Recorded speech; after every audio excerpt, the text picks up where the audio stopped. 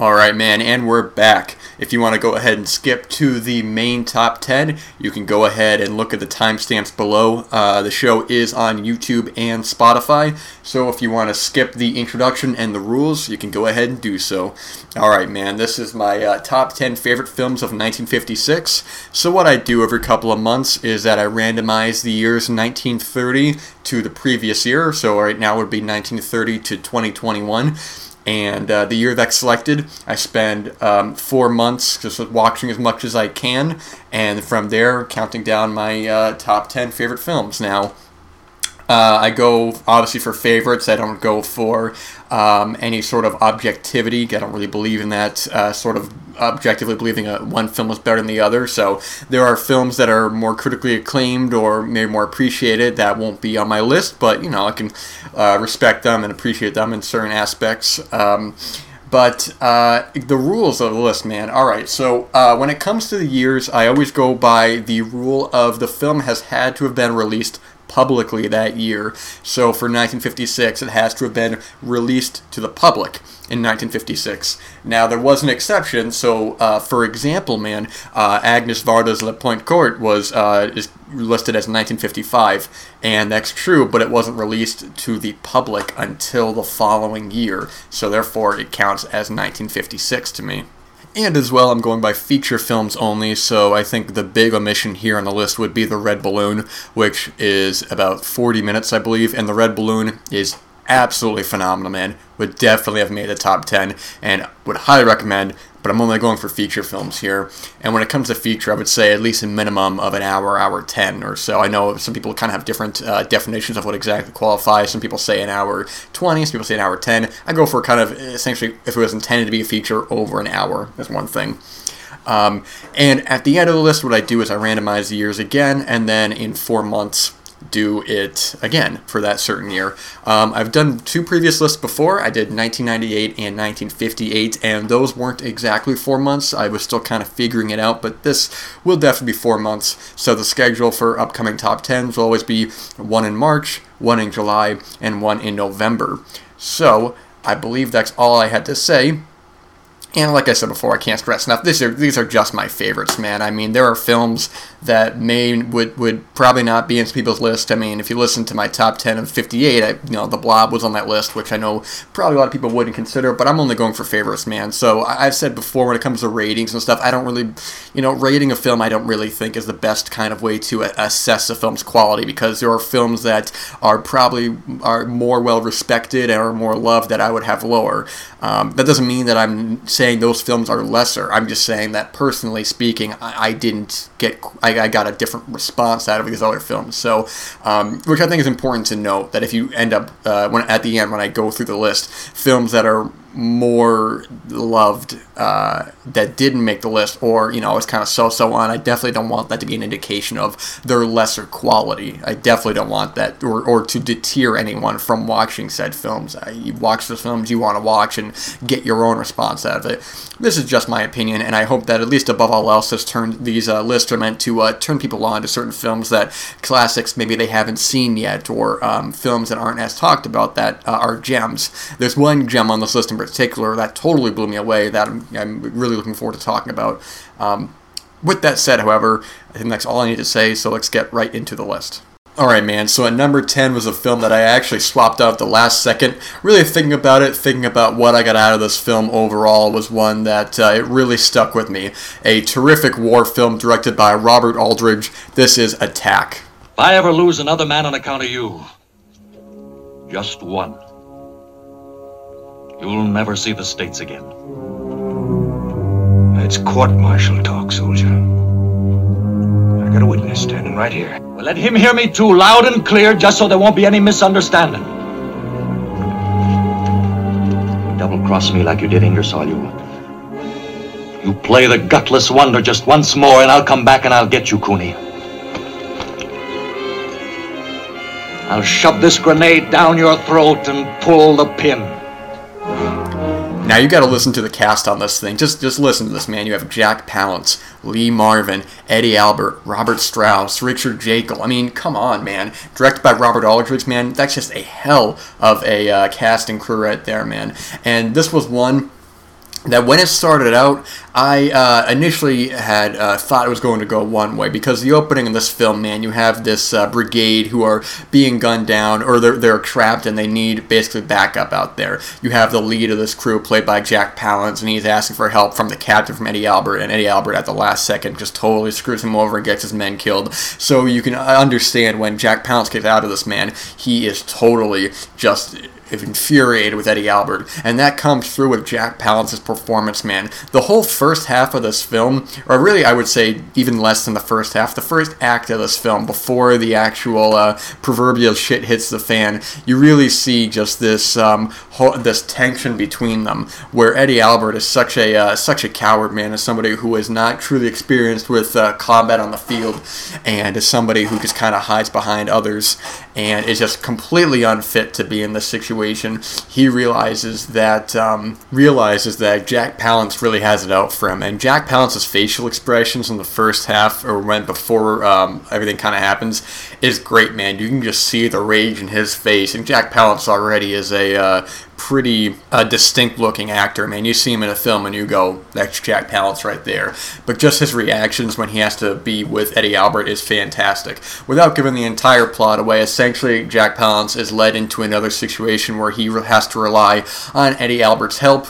And from there, some real just turmoil and bad things happen, man. This is a film that is so heavy on the characters, man. It's so great because when I say it's a war film, it's not a grandiose war film. A lot of it takes place in these small kind of claustrophobic areas where they're trapped and they have to rely on these radio communications, man. Lee Marvin as well is in the film, who comes in and out of the film, and he's really great as well, trying to see both sides of the situation on that. And he is just terrific in the film as well. This is a film that is definitely heightened by the performances of the characters, man, because especially as it goes on in the second half, when the tensions really start to boil and characters are really starting to get closer to a breaking point, you just feel it, man. The third act of this film, especially where it goes to and the decisions that are made, especially the ending, really stuck with me. It's a film where the violence is very, very matter of fact and can be very harsh without being exploitive and very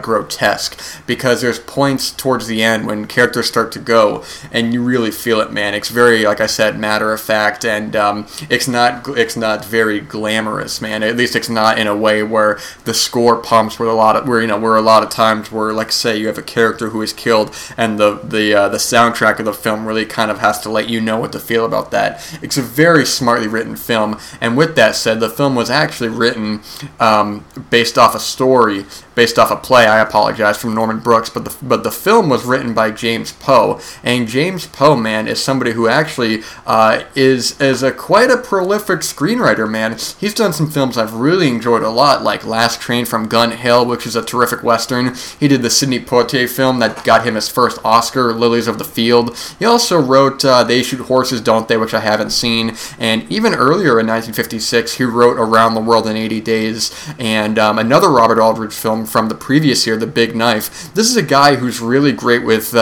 good dialogue, good characters, man. Oh, obviously as well, he's also written Cat in a Hot Tin Roof, based on a play as well.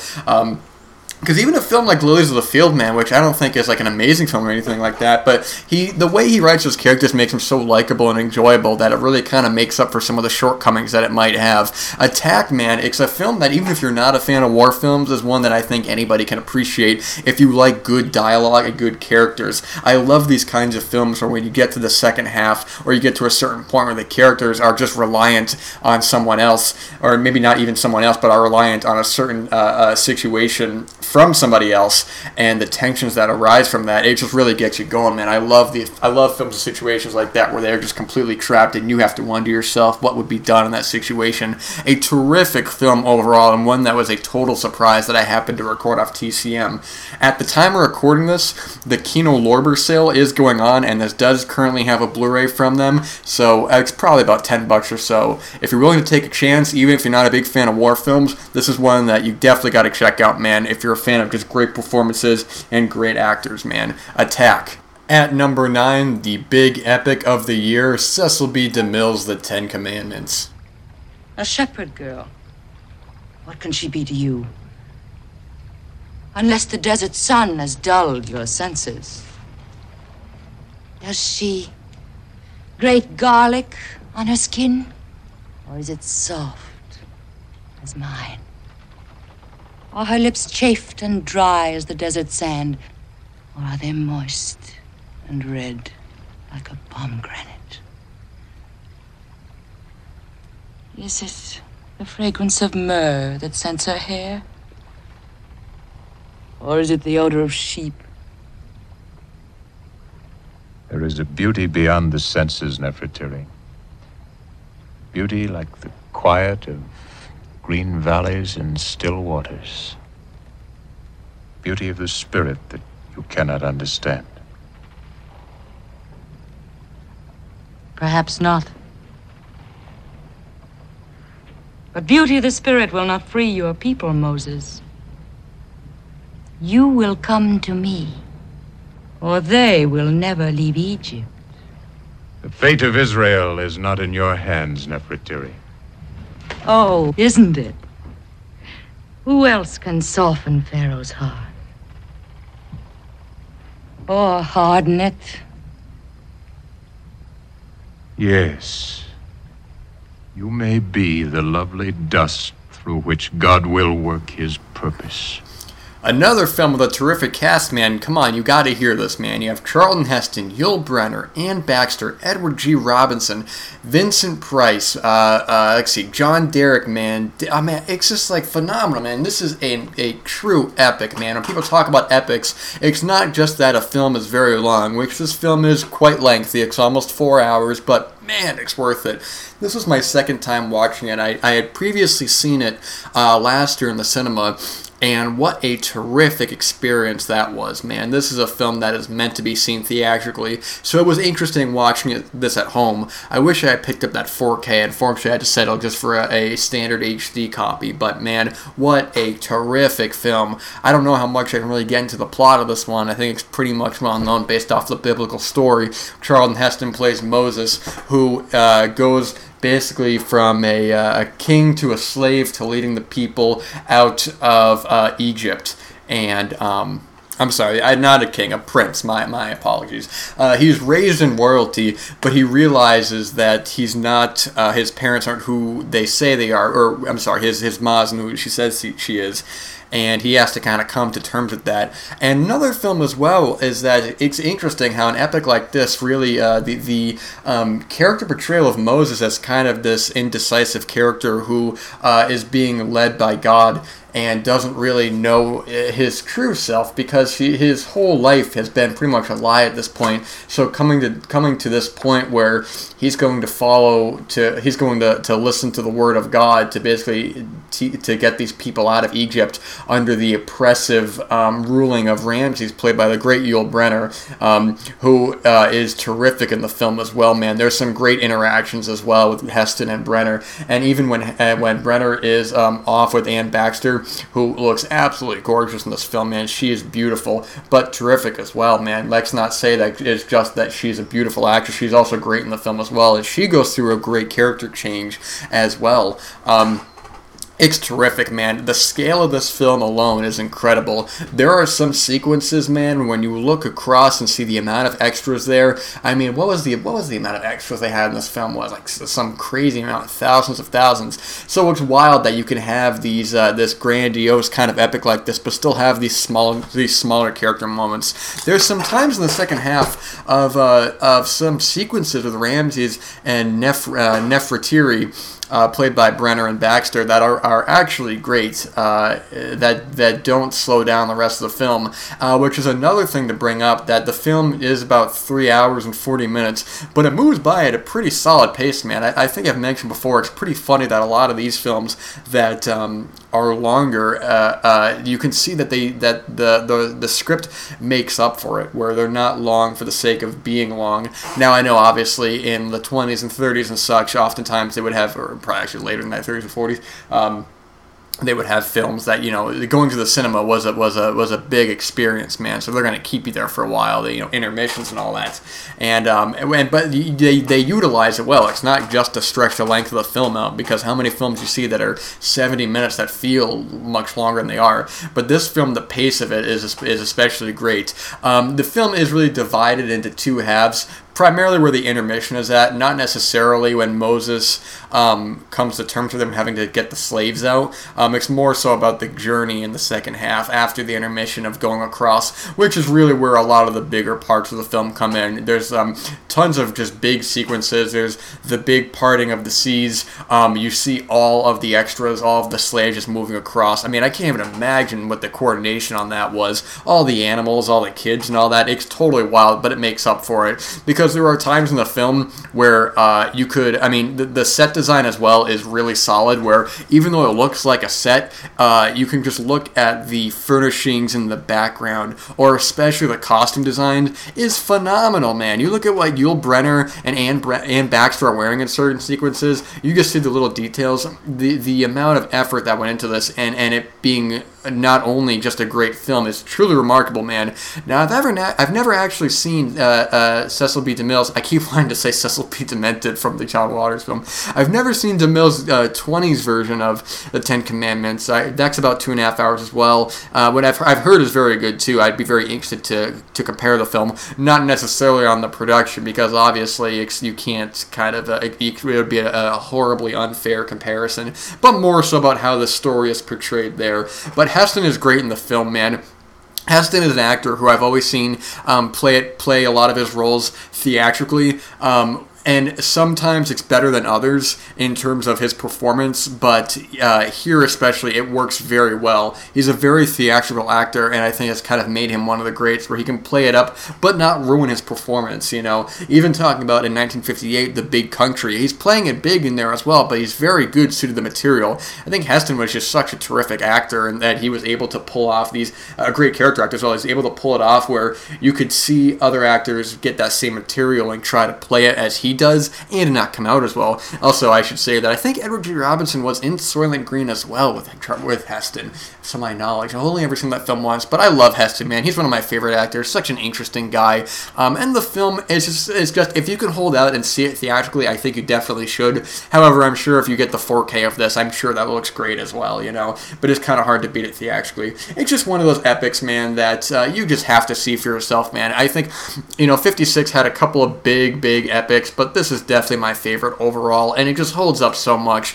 With this film still being fresh in my memory, watching it again at home, it still holds up, and I just love this film, man. You gotta check this one out. I think there are so many interesting stories from the Bible that have made for varying quality films, but this is definitely one of the best. If you made a list of the best biblical films, this is just a terrific film, man, that you gotta check out. Just a great film overall. So that is Cecil B. DeMille's The Ten Commandments, coming in at number 9.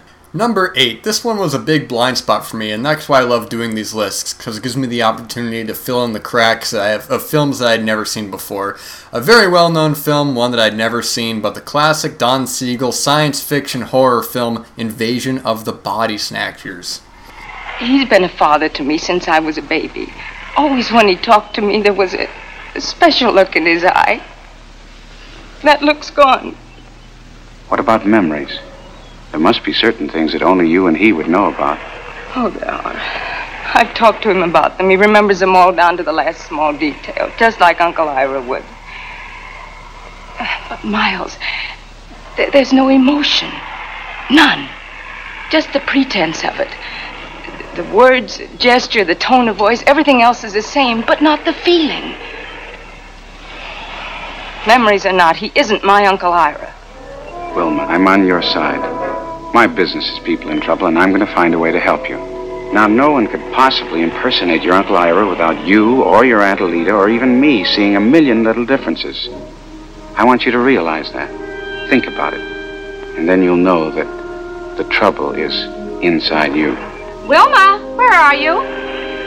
Out on the lawn. Say nothing to her. I had previously only seen the 70s version of this film with Donald Sutherland and Brooke Adams, and that's a terrific film as well, you know. And like when I was talking about with The Blob in 1958 on that episode, I'm way more of a 50s guy than I am an 80s guy. Now, I know the Invasion of the Body Snatchers was the 70s, but my point is that I'm more into this kind of science fiction horror. While the quality does definitely is a little more sporadic than a lot of 80s films, when it comes to sci-fi horror, the 50s is all about where I'm at. And I can't believe it took me this long to see this film. And are you surprised? The film was incredible, man. This film was truly one of the strongest films, the science fiction films, horror films of the 50s, man. I don't think I really need to explain the plot, so I'm really not going to go into it too much. Basically, something's going on where these people are...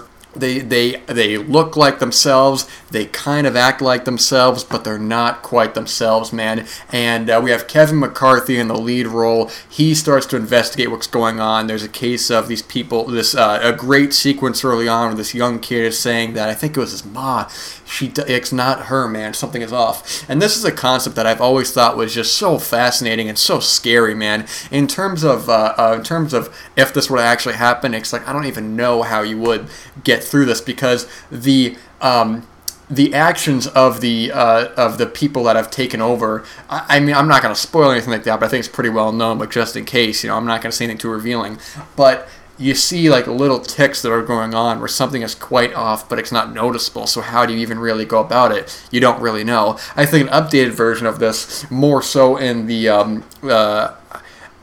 more overt kind of deadly route, would be probably George Romero's The Crazies, in terms of that's a film where you have the people who get infected and they're more murderous, but they're more smart about it. So it's definitely easier to point that out, which is funny because it feels like The Crazies is more of a proper follow-up to this film than that. I mean, The Crazies, must-see film, one of Romero's best. But the 70s Body Snatchers as well is considered one of the best remakes, and for good reason. Now, whether or not you prefer the 50s or 70s one is neither here nor there. I think for one, the 70s one is about 2 hours, I believe. This one is much shorter, at about an hour 20, and it really flows by at a great pace, because this is a film where I think, you know, it's a film that's been so steeped in pop culture that you already know what's going on. At least most of the audience members already know what's going on. You know essentially what this sort of thing is. But it still works in terms of the progression of the story, man. Because we're following the plot through Kevin McCarthy's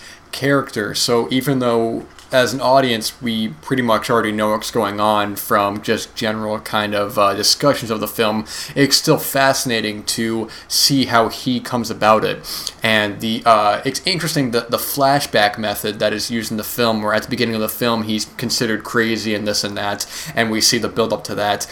And I wonder if that's an intentional kind of reference from John Carpenter's In the Mouth of Madness, the way that film plays out as well. We have Sam Neill at the beginning of that film who's in an institution, and they're saying he's crazy, and then we look back in the events of the film. That could be just kind of a general way to tell a plot, but knowing Carpenter has got to be a big fan of this film, so I wonder if that was intentional or not.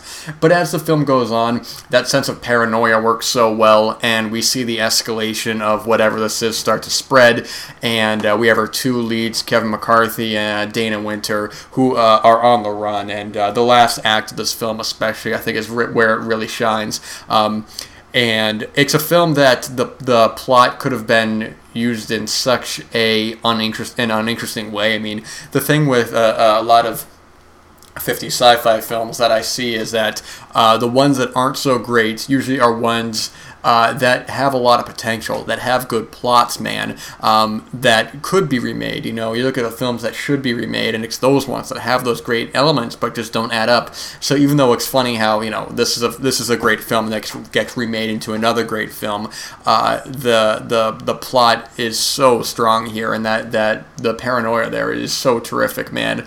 This is one that I probably don't need to convince a lot of people on, because probably of all the films on my list, this is probably the most well-known, maybe this and another one, but it's just terrific, man. If you're like me and just have been putting this one off, I mean, it's a short film, man. It's only 80 minutes, and I think it's available streaming as well, which is how I No, okay, I didn't watch it streaming, but I think it's on Hulu at the time of recording this. But do yourself a favor, check this one out, man. It's a terrific film that you're not going to regret. Just a great, smart science fiction film. Just loved it, man. Terrific stuff.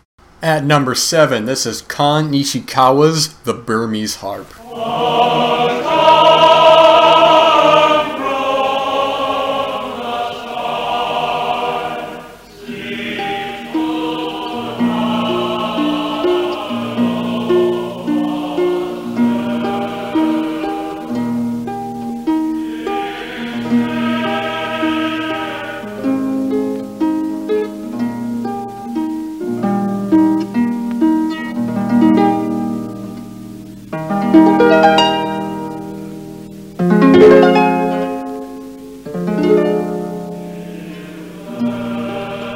I'm a little embarrassed to say that I'm not familiar with Kon Nishikawa's filmography. I see that he's done a lot of work, and unfortunately I just haven't come across any of it yet, including a remake that he did of his own film in the 80s, which I'm very interested in checking that film out and the comparisons on the storytelling as well. But this one was a total surprise that I had not been familiar with, and I thought was just such a beautiful film.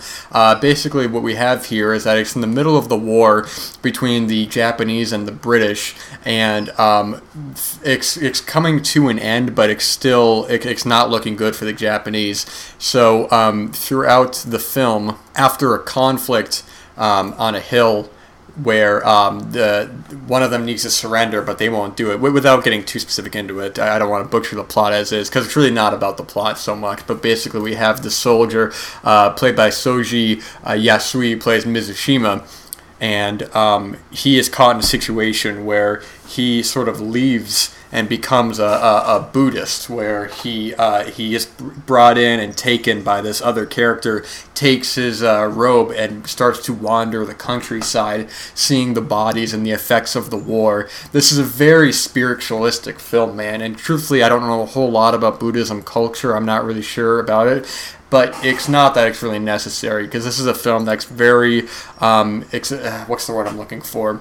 It's a film that's not about the plot, more so about the character of Mizushima and the war he left behind him, man, because there comes a point where, the war is done at that point, but he still wanders around. He sort of left this life behind him and the people behind him, and with the title of The Burmese Harp, we have these, I forgot if it was one character or multiple characters that play this harp, that it's not just used as a point of soundtrack, but it's also used as certain signal calls, and there's some great sequences in the film that utilizes this. There's a point where they're trapped in this house and they have to use the harp to signal it, and it kind of adds to the overall light effect of the film, where a harp in general is a very I don't even want to say relaxing, but the certain sounds that emanate from it kind of go into a certain feeling, a certain Zen kind of feeling, We watch, which the film is beautifully shot as well. I'm not sure who the DP was on this film, but there are just so many terrific sequences where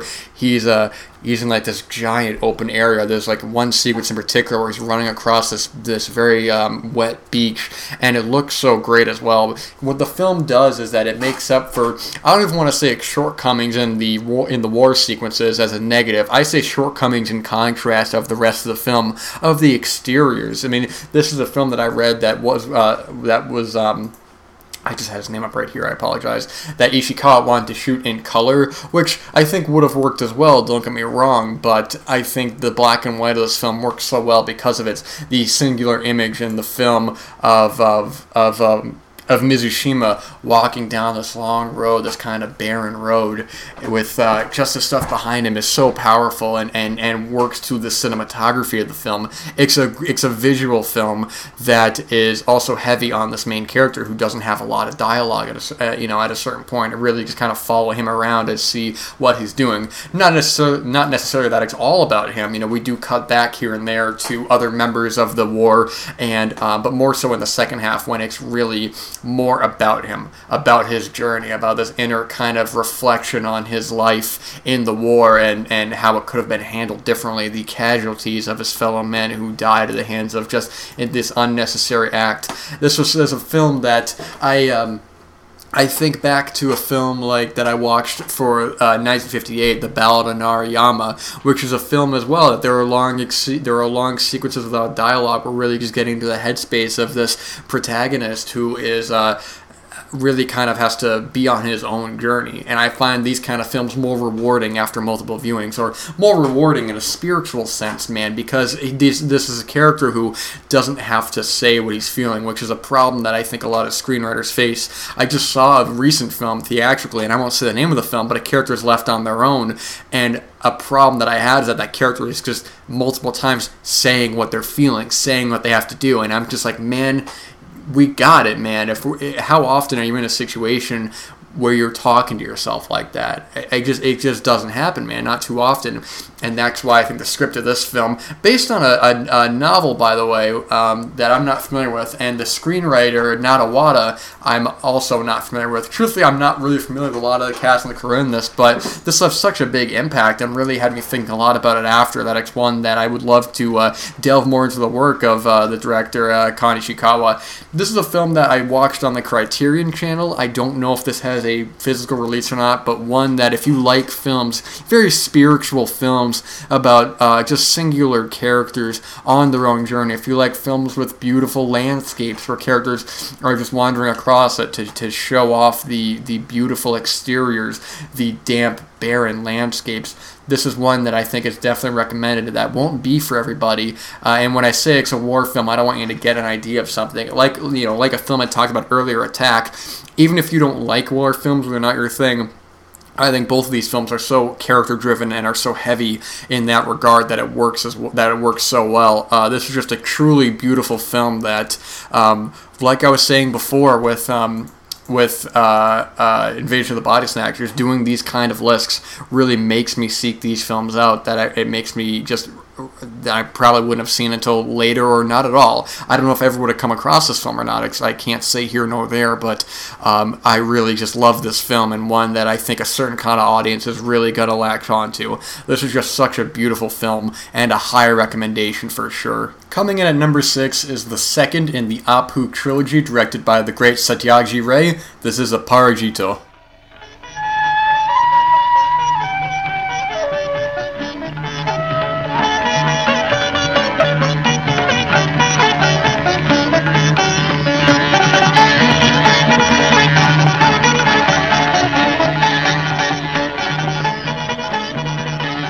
Aparajito, aka The Unvanquished. Like I said, this is the second in the trilogy with Pather Panchali and Apur Sansar, also known as The World of Apu. And I forgot what Pather Panchali's alternate name is.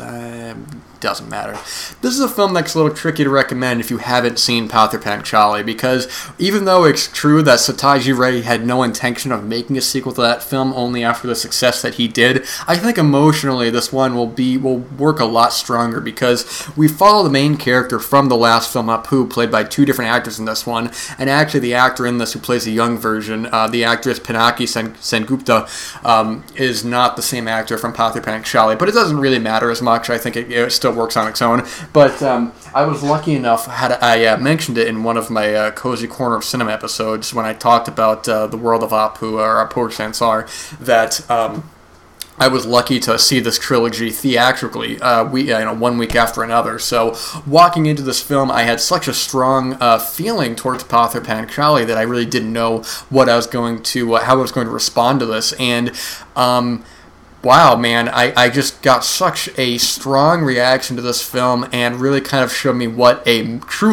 master Satyajit Ray was, that Pather Panchali wasn't a one-off. And actually, between you and me, man, don't tell anybody this, but Apur Sansar, the third film, is my favorite of the three. And I don't know if I like this more or less than Pather Panchali, but which is, it shouldn't even be compared. So there's two different kinds of films, two different production styles overall, but it really just shows, this film especially shows Satyajit Ray's just incredible filmmaking techniques, man. And I have to give a little bit of spoilers to Pather Panchali, so if you really don't want any spoilers, I'm not going to get too in-depth on that, but I do have to kind of talk a little bit about what happened at the end of that film. So if you want to just skip this overall, check these films out. All three are phenomenal. You will not regret watching them, and if you do, let me know so we can talk about it, man. And I'm very interested to see kind of what kind of reactions some people would have to these films, because I think people are going to have very different reactions, which is kind of what I had. But with this film, Apu and his mother are going away because after his father's death, it's really just the two of them. His sister as well passed away in the last film, so it's just the two of them. We see the mother's point of view a lot in this film. I mean, this is the Apu trilogy, but we have the mother played by Karuna Banerjee, who is very protective of Apu. She, who is also the actress from Pather Panchali as well, I should say. But she is very protective of him. Apu is getting older, and we see him as a teenager, played by Samiran Gosal. I apologize if I get these names wrong. You guys know me on foreign names. But we see he wants to kind of go out and start doing his own thing. He wants to, I don't remember if he was going to college or not, or if he was on his way out at that point, but basically he's traveling and starting to see, get more involved with his schooling and his writing and all that, and she doesn't really want to come to terms with that, so we follow as well. I also love a lot of the settings in this film, that we see the different areas that Apu goes into. There's one great shot in particular that's always used for the posters, where he's in the middle of this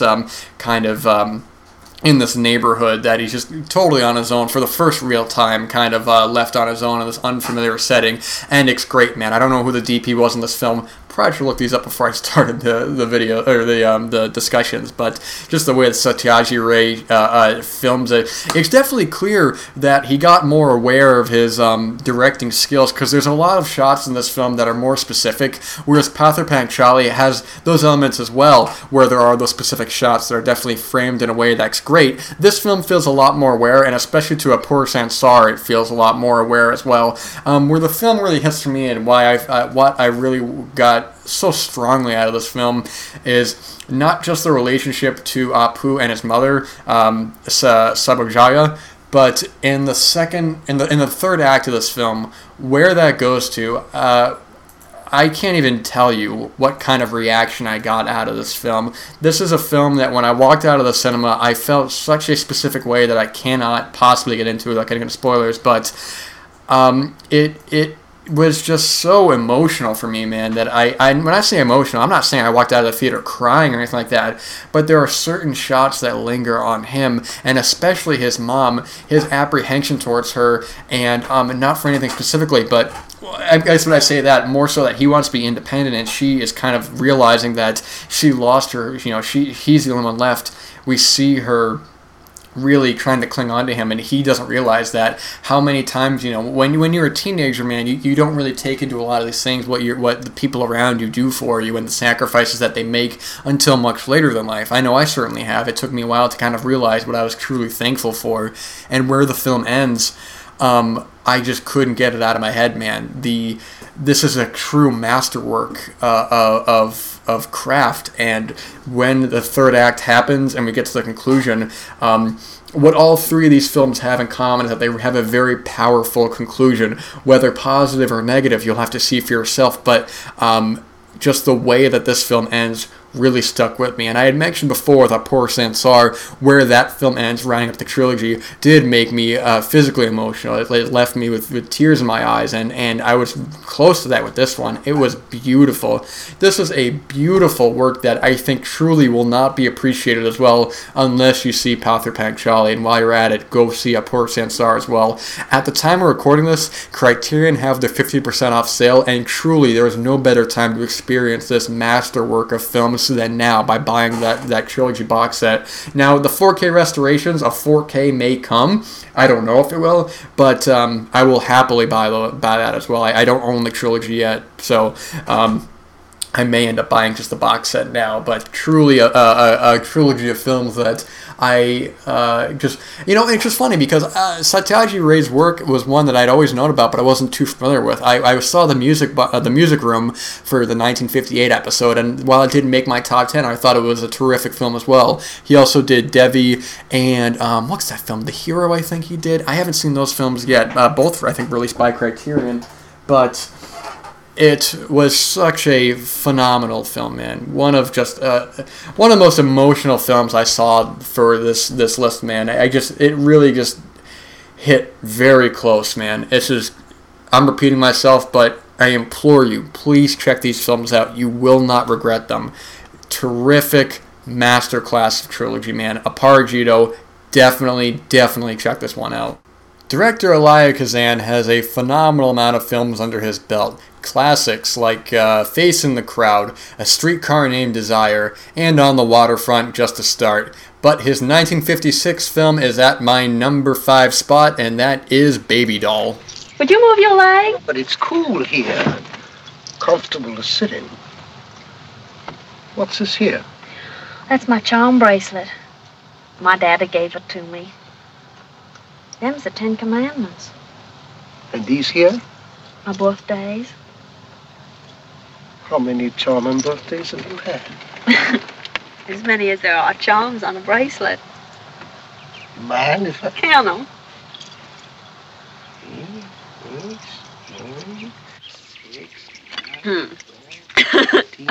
15, 16, 17, 18, 19. Oh, that's all. I'll be 20 tomorrow. Tomorrow is election day and my birthday and the day that Mr. Franklin Delano Roosevelt was elected for his first term. It's a great day for the country for both reasons. Oh, he was a man to respect. Well, you're a lady to respect, isn't me? Me? No. I never got past the 4th grade. Why'd you quit? Well, I had a great deal of trouble with long division. Yeah? The teacher would send me up to the blackboard to work on a problem in long division. And I would go up to the blackboard and lean my head against it and just cry and cry and cry.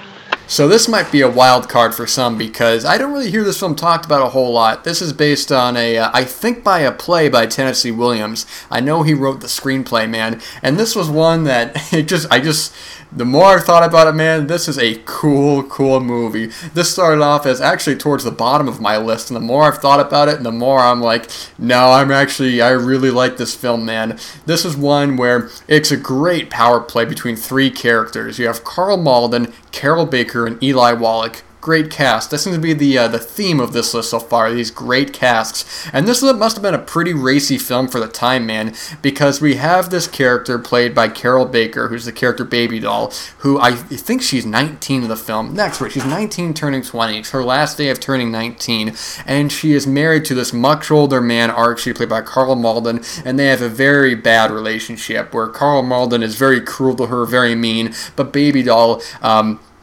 who is, even though she's 19, she is very childlike. I mean, she sleeps in a crib, and there's a lot of, I'm sure, probably Freudian aspects you can look at that.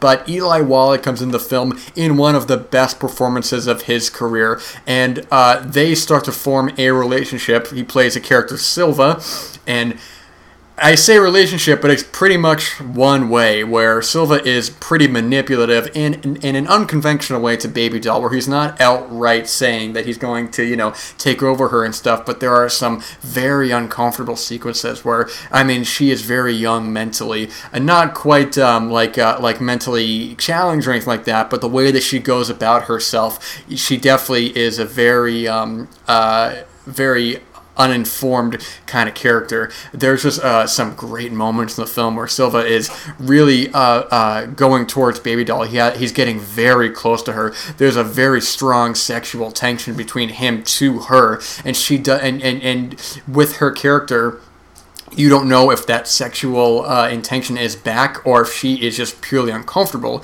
He gets very close to her in certain moments, and you feel as an audience like you are stuck in this claustrophobic relationship. He's very touchy towards her, very dominating, and their power play back and forth is so strong. It's no surprise the dialogue in this film, man, is phenomenal. You have Tennessee Williams, one of just the great writers of the 20th century, writing this, and their back and forth is terrific. This is one of Eli Wallach's best film of his career, man. When you jump to one of his great performances as The Good, the Bad, and the Ugly, but the more films I've seen of his, I really appreciate him more as an actor. Another film of his that I saw from the 70s called The People Next Door, which is admittedly not a great film, but his role in that film is great. He's a very down-and-out father in that film who's seeing the effects of these drugs are having on his daughter.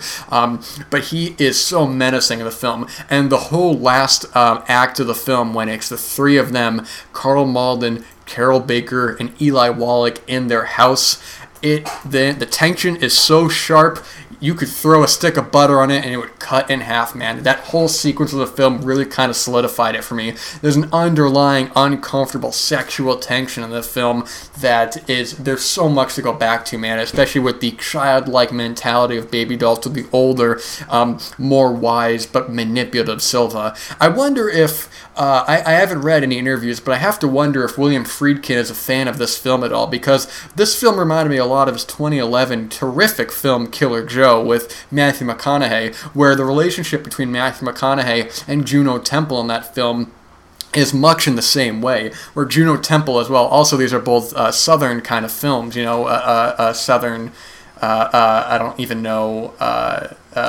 exactly what part, but that relationship back and forth where Juno Temple's character in that film is very childlike. I think she's younger in that film as well, maybe 16 or so. I don't exactly remember, but it's that same kind of thing, and how that forms as well. That's a different kind of film as well. But also that film feels like a play as well, especially in the last act where you have all the characters in this one location. But Killer Joe as well is a must-see film. That's a very, very strong film. This film I just got so much out of, and where the ending goes, it's the ending, it just nails it, man. This is such a so ahead of its time with the way the characters act off one another, and the underlying idea of this young and old sexual tension that is so I imagine was just so shocking at the time. And apparently this was the film debut of Eli Wallach, which I didn't know, and what a hell of a debut, man. I don't think this is on Blu-ray. I had to rent this film online, but man, and especially with as hot as it is out, I think this is a film that is perfect for this time of the year, a good summer film, and especially it's a film that takes place, I believe, over the course of one day, if I remember correctly, because, I think they say that she was turning 20 the next day, where she's still of age, but there's still that underlying creepiness that works so well. Truly love this film, one of the real gems that I discovered this year, and a must-see, man. Love this film. That is Baby Doll, and it just goes to show how strong of a filmmaker Elia Kazan was. With even a great film like this that I don't hear talked about as much, is still one of his best, man. At number 4, the seminal western of the year and probably of the decade, John Ford's The Searchers. What do you mean you don't have any blood kin? Well, Debbie's your blood kin. Not no more, she ain't. Well, you can keep your will. I don't want any of your property. Besides, I ain't forgetting you was getting all set to shoot her yourself. What kind of a man are you, anyway? She's been living with a buck. She's not that Shut bad. your dirty mouth!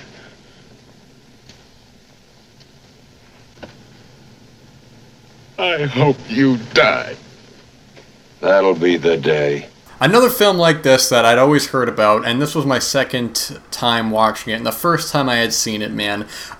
Like I talked about with Vertigo in the 1958 episode, I think there's an ultimate stigma when it comes to finally seeing a classic that you hadn't seen before. Not just a classic, but a film that's considered to be of a certain status that's untouchable. And when I first saw the film, man, it was obviously great. I couldn't deny that, but it didn't quite hit the place that I think it had intended to for me, for whatever reason it was. So watching it again this time, having the previous knowledge now, it really made me look at this film in a much more appreciative light and seeing just how seminal this film was. Not just for John Wayne, of course, which would be his most famous work, but of John Ford, a filmmaker whose work has kind of led up to this point, and maybe even beyond so to later on with The Man Who Shot Liberty Valance. But John Ford was such a seminal director with works of the such like Stagecoach, Young Mr. Lincoln, Rio Grande, a lot of the films where he's really perfecting his art. I mean, a director who is always kind of setting the bar for himself, and these films that are talked about even now. A Stagecoach was one that I hadn't seen until I think last year or 2 years ago, and just seeing a lot of his inventive camera techniques and his camera work showed just what an exceptional filmmaker he was. And The Search is no exception. The camera work in this film was always something that stood out for me, because not necessarily with the way of the movement, but of certain shots, the way that certain scenes are shot. A film like this where you have the hot deserts and then you have scenes that are in the winter. And what's interesting as well is that it's noticeable when it becomes an exterior of these big open landscapes to an obvious set. But the way that John Ford shoots them is so interesting because he still treats it as such, if that makes sense. Like the way, knowing certain exteriors in the...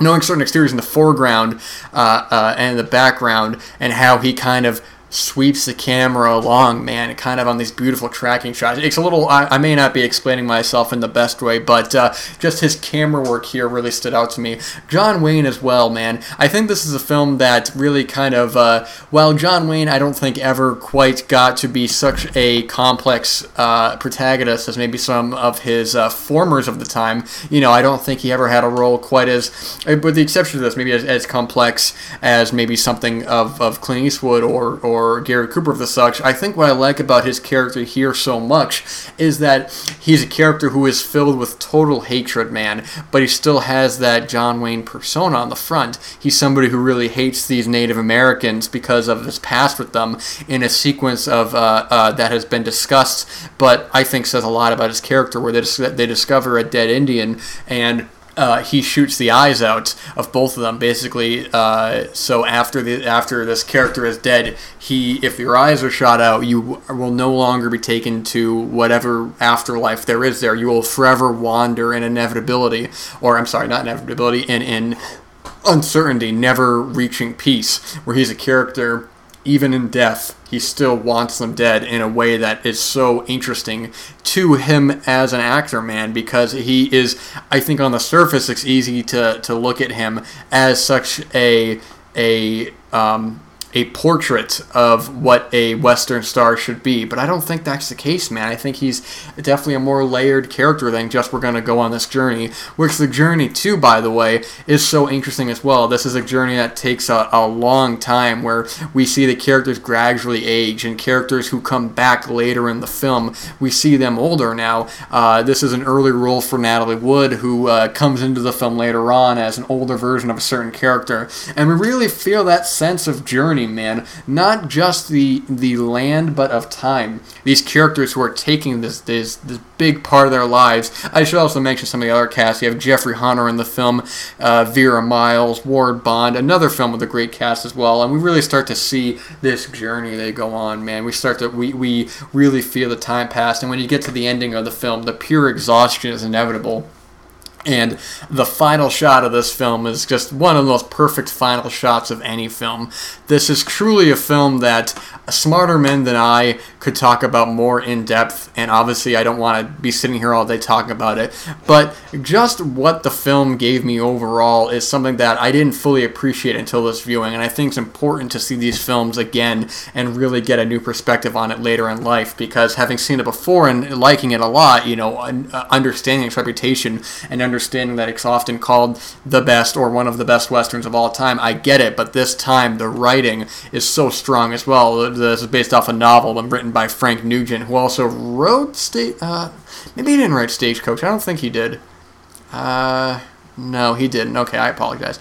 But either way, terrific film. I think this is one of the films on the list. I don't really need to convince you of its status, of its quality, because it does have this higher echelon of standards that a lot of filmmakers would, you know, play such inspiration from. I mean, Martin Scorsese is a huge fan of this film. I mean, even, you know, you look at Tarantino, who duplicates a shot from Inglourious Basterds going out the doorway, which is just very noticeable, but intentional. It's just a masterclass, man. What can I say about this film? It's sort of like, what can I really talk about here, man?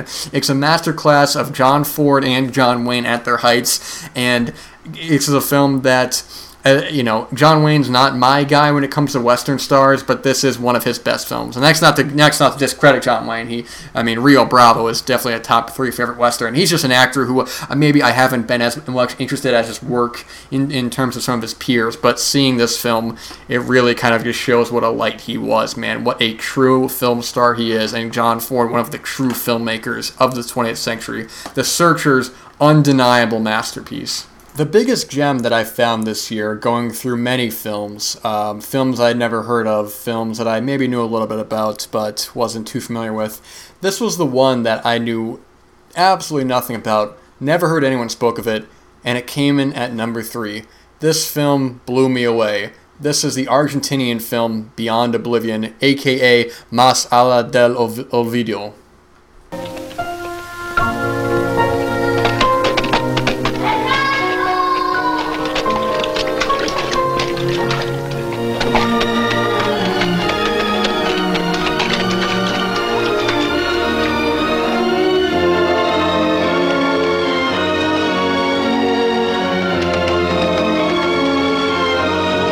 I probably butchered that name, but hey, man. This film, wow, man. This is an incredible, incredible film that was one of the first that I watched for the year and has still, that whole time was near the top of the list, man. This is an incredible film that, you can easily find it on YouTube. There are many uploads of this film, but unfortunately is not available on physical media. To my knowledge, there was a VH... Anyways, we'll talk about that in a little bit. But basically, this is an Argentinian film directed by Hugo del Carril, and it's about a man. He's in love with his wife, but she passes away, so he becomes a loner. He becomes totally isolated. But he goes to this club after her death, and he starts to see this other woman there that he starts to kind of tip and starts to be very formal with. And her husband sees this man who is lonely and is giving her good money, and he says, why don't you go with him in a plan to exploit this poor man's death, or poor man's loss, I should say. Because they have an act going on where he will throw knives at her, like at a circus and stuff. And from there we see the relationship between the two leads in this film. We have Laura Hidalgo playing Blanca, and the main actor in the film who plays oh gosh, what's his name I just had here? Who plays Fernando, played by Hugo del Carril. And he was an actor who has done a lot of work, but I'm not familiar with this. Truthfully, I'm not too familiar with a lot of Argentinian cinema, but this was one that the characters are so strongly written, and when it's a film that it's not a very long film, but the build up of it works so much, because the whole first half is really the build up between the lead here and his I'm sorry, not between the lead, of the lead and his relationship to these two women, his wife who has passed away and this new woman who works in the club. Fernando's a very interesting character, and he's one who goes through long sequences without any dialogue. He wanders the streets in this nice attire where we see that he's obviously well off, but he has all this money but nothing to do with, no one to truly love. That sense of loss is totally in him, that he cannot see anyone else. He's become a drifter, a loner in his own life. So you can't blame him for when he starts to see this other woman who initially does not have really any interest in him. He waits for her after the club, and he wants to be friendly with her. And she kind of just doesn't really think much of him. It's the husband who's conniving. But she's bad as well, because they get to such a close point of romanticism, it being totally one-sided. And that's what leads into the second half of the film, which is as strong, where we're not going to give everything away, but they become very close. Well, I'm sorry, let me rephrase that. He becomes very close to her, and it's still one-sided. We see that people around him start to see her for who she truly is, and the manipulation that she's doing onto him, the extraction of wealth that she's taking from him, being very disrespectful to the people around, and the inevitable downfall. And basically, like Baby Doll as well, it becomes kind of a three-way problem with these three. The actor who plays the husband, he is a name I just had up, whose name I can't remember right now. I apologize. It may not even be Hugo del Carril. It's kind of tricky to I may have gotten the name wrong, so I do apologize. But either way, what I was saying before is that the interesting dynamics that come through with it is great, because I think of the big comparison of the film would be Vertigo a couple years later, and whether it was intentional or not, I don't know. I won't give away the connection there, but there was one big plot point that is it's the same exact thing from Vertigo, but it works so well because both of these films are a character who's dealing with a certain obsession in a way, and it's one-sided. In Vertigo, it's a little more what's what I'm looking for? It's a little, I don't even want to say sinister in a negative way, because with James Stewart's character in that film, it's more of a there's more going on in that character.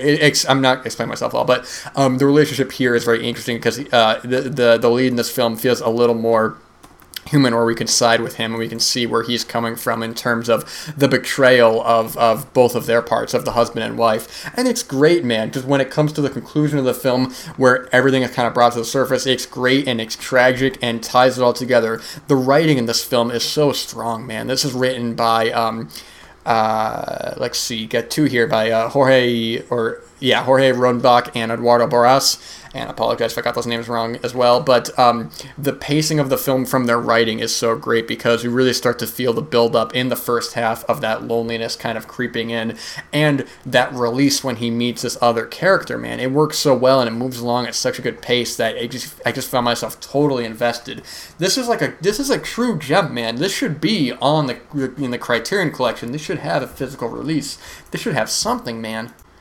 It's just wild when a film like this that is so good doesn't have as a traditional release, because I don't know if a lot of people are apprehensive about watching stuff on YouTube or anything like that, or watching stuff online, but sometimes, man, you just gotta do what you gotta do, and it's a shame, and I really hope that someone can put this out. I don't know, maybe it's a rights thing, or maybe no one knows about it. I don't know. I looked it up, and I think you can get a burn-on-demand bootleg of it, and I just hope that more people seek this one out, man. This film is too good to be forgotten and really deserves the credit that it properly needs. So that is Beyond Oblivion. All right, man. At number 2, we have Robert Bresson's A Man Escaped. C'est l'histoire de cet exploit unique que raconte le nouveau film de Robert Bresson. D'un côté, des murs, des barreaux, des soldats, des armes. De l'autre, un homme seul, désarmé, battu d'avance. Bresson's a filmmaker whose work I'm familiar with, but haven't seen a whole lot of his films, man. The only other film of his that I've seen is Mouchette, and that was one of the best films I'd seen last year, but he's done I know he's done a bunch of other films, Pickpocket, Alcazar Balthazar, Four Nights for Dreamers, done a lot of stuff, man. But this was one that he's 2 for 2 for me right now, because I love Mouchette and I love this film as well. Prison escape films in general are totally my thing, which is funny because I'm not a big fan of prison films for whatever reason. But this was one that totally just captivated me, man. Captivated, not incaptivated. Apologies there. This is based off a true story of this guy, Lieutenant Fontaine, who is put into a Nazi prison. And the whole film is about his escape, the trials that he goes through, realizing that he is going to be either in there forever or is going to be put to death, the escalation there, and the time running out. Along the way, we meet a couple other characters. At a certain point, he gets another cellmate, and they have to devise a plan to get out of there. And this film is based on a true story, apparently so much so that Bresson really did not want to stray at all from the facts, so we're being presented here with how it actually went about. The memoir was written by Andre Davigny, and this film is very light on dialogue in terms of the characters speaking to one another, but it's almost entirely narration, almost entirely to my knowledge.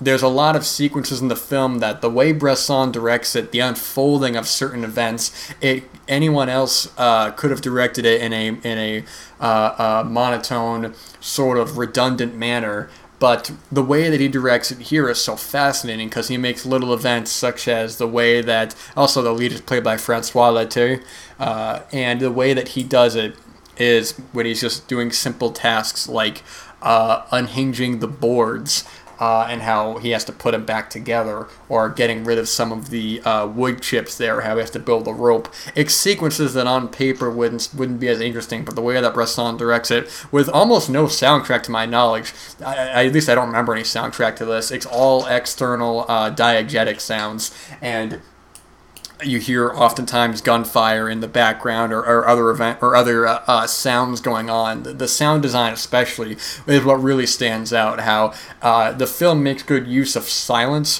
where silence can be broken by something as little as maybe footsteps in the distance, or maybe something approaching. That sort of puts a whole new tension on the sequence. And the escalation as well when we get to the actual escape, which, this was based off a memoir, so as an audience member, we know essentially what happens, but we don't know what happens to these other characters. And also what Bresson does, which is so great for a film like this, is that even though we know the outcome, there is still that tension there. I don't know what happened to this guy afterwards, but at least in this situation, when we get to the conclusion of the film, it feels still as such a as something like a weight off your shoulder, where you knew it was going to reach a certain conclusion, but the steps getting there make it all that worth it. And I really like with the end of the film as well, that it really doesn't linger on. It sort of just ends where it needs to. I love a film like The Great Escape, but I always felt like, an opinion that I've always had is that I always felt like you didn't, like a big portion of that film in the third act, you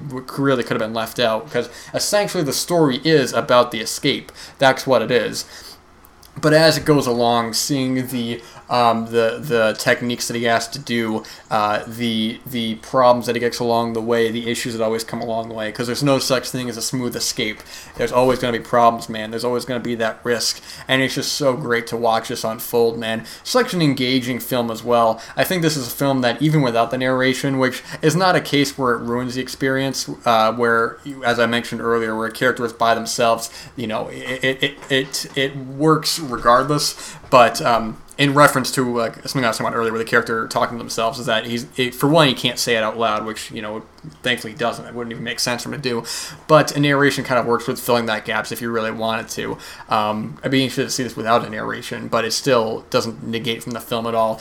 Yeah, man, just terrific escape film. It takes its time, but it's never boring. And the conclusion, man, it's just a masterwork, man. Bresson, really, the more work that I've seen of his, it makes me want to see more and more of his. And just the two films that I've seen, just very interesting filmmaker, and what he's put out, man, I just really am on board with. He's definitely a filmmaker that I'm really interested to see more of his work. So, A Man Escaped. I believe this has a Criterion Blue. I don't actually know. I watched this on the Criterion channel, but one to definitely check out, man. Just a really terrific film. Number one, man. My number one favorite film of 1956.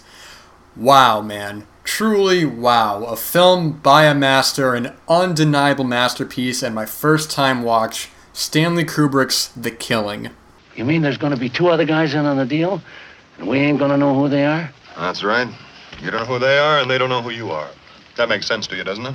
Well, yes, I guess so, but Makes sense to me, all right. How come we need them, though, Johnny? What are they going to do? Oh, one of them's for the job with a rifle. None of you boys can handle that, even if you were willing to. And the other one starts the fight in the bar. These other fellas, how much are they cutting in for? Not that I mind. Anything you do is okay, but... These men are not going to be in on the basic scheme. They're getting paid to perform certain definite duties at a certain definite time. And they're not cutting in on the take. They'll be paid a flat price to do a straight job. Well, if they don't know anything about the basic plan, about the job, then why are they doing it? That's simple. These boys are straight hoods. They get paid in advance. $5,000 for the one with the rifle and $2,500 for the other. Well, where's this money coming from? That's where Marvin comes in. He's getting the $7,500 for us, and he gets it back off the top. I wish I could do more, Johnny. It's almost not right for me to get as much as everybody else. After all I do is... Your money counts for plenty, Marv. You don't hear any of them complaining, do you? Sure. You're okay in our book, Marv. But look, Johnny, if these two hoods get paid in advance, how do you know they're going to do their jobs? I'll vouch for them. These guys are pros. They can't afford to weasel out on a deal. If they did, they'd be washed up. Okay? Okay. Any other questions? Now, Stanley Kubrick made previous films before this, man. He did Fear and Desire and Killer's Kiss. Killer's Kiss is actually a film I like a lot. I haven't seen Fear and Desire, but I know Kubrick is very much not a fan of that film. So I think it's fair to say that in terms of the Kubrick that we would know from here on out, The Killing feels like the real first Kubrick film. And my gosh, man, what a film to start out with. where do I even begin with this film? So The Killing is a heist film. One of my favorite kinds of films, man. We have Johnny Clay, played by the great Sterling Hayden, who has come up a number of times in the show, whether we're talking about The Godfather or Terror in a Texas Town or anything of the such. But he plays an ex-con who wants to steal $2 million from this racetrack. And along the way, we have these other characters that come into it, man. We have some of the other characters like Elisha Cook Jr.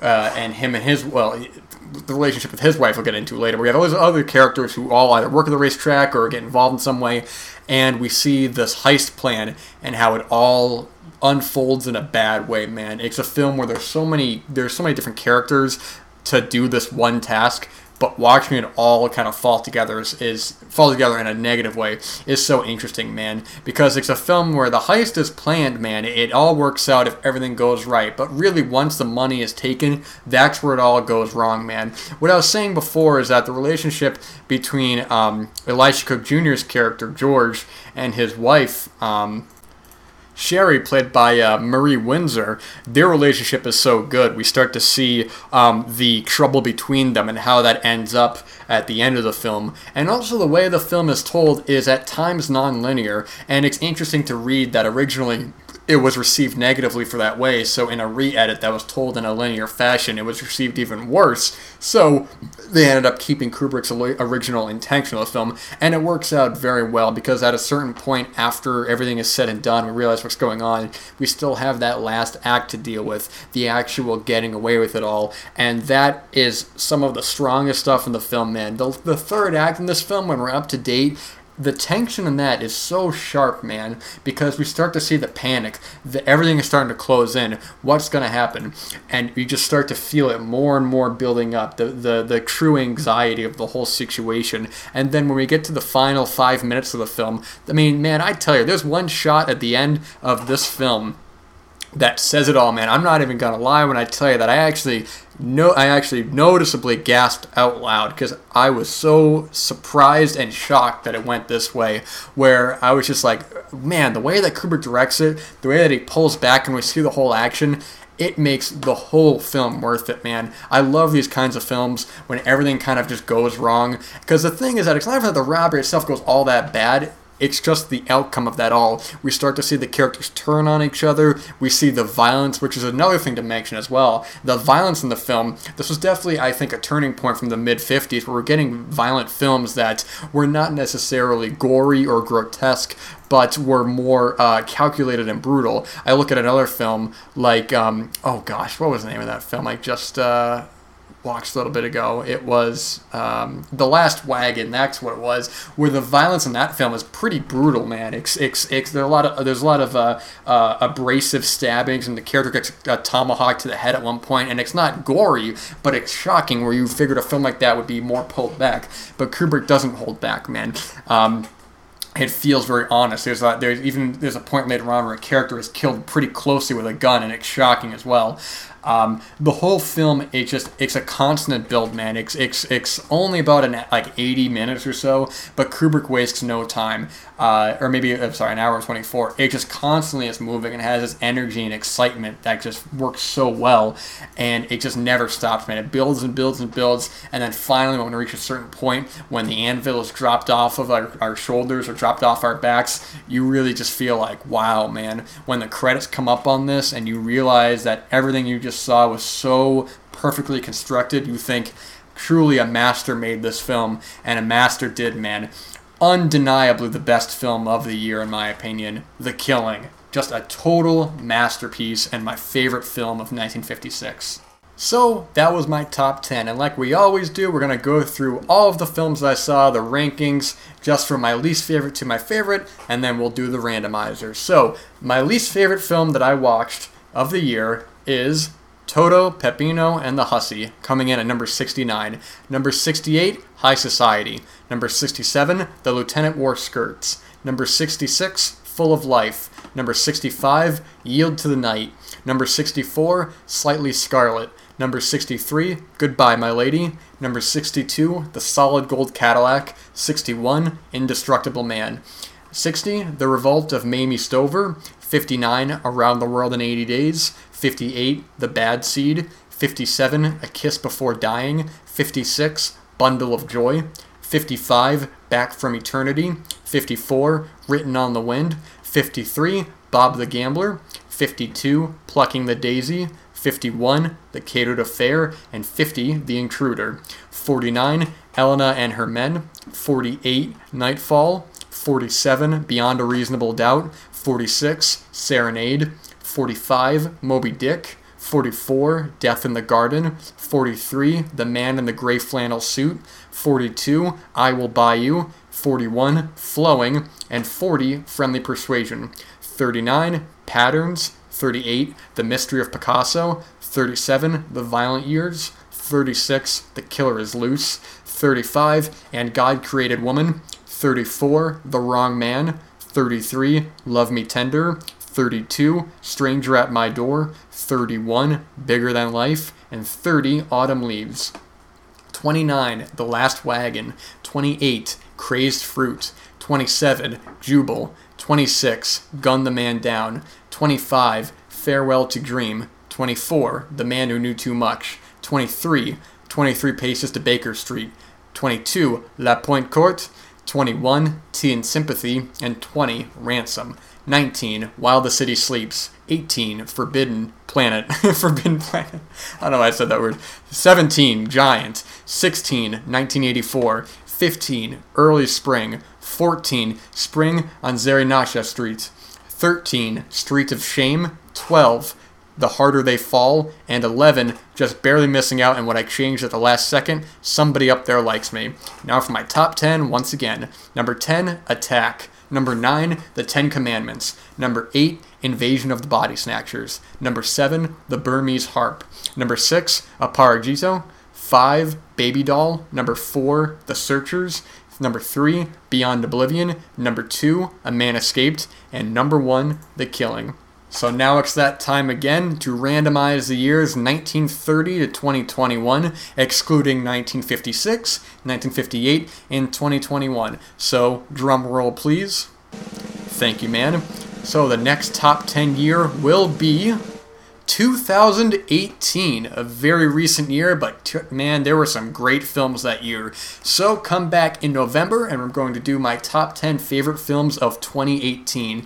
I hope you guys have enjoyed this. These are always so much fun to do, and I hope that I turned you on to some great films that I think you're going to enjoy a lot. All the best. See you next time.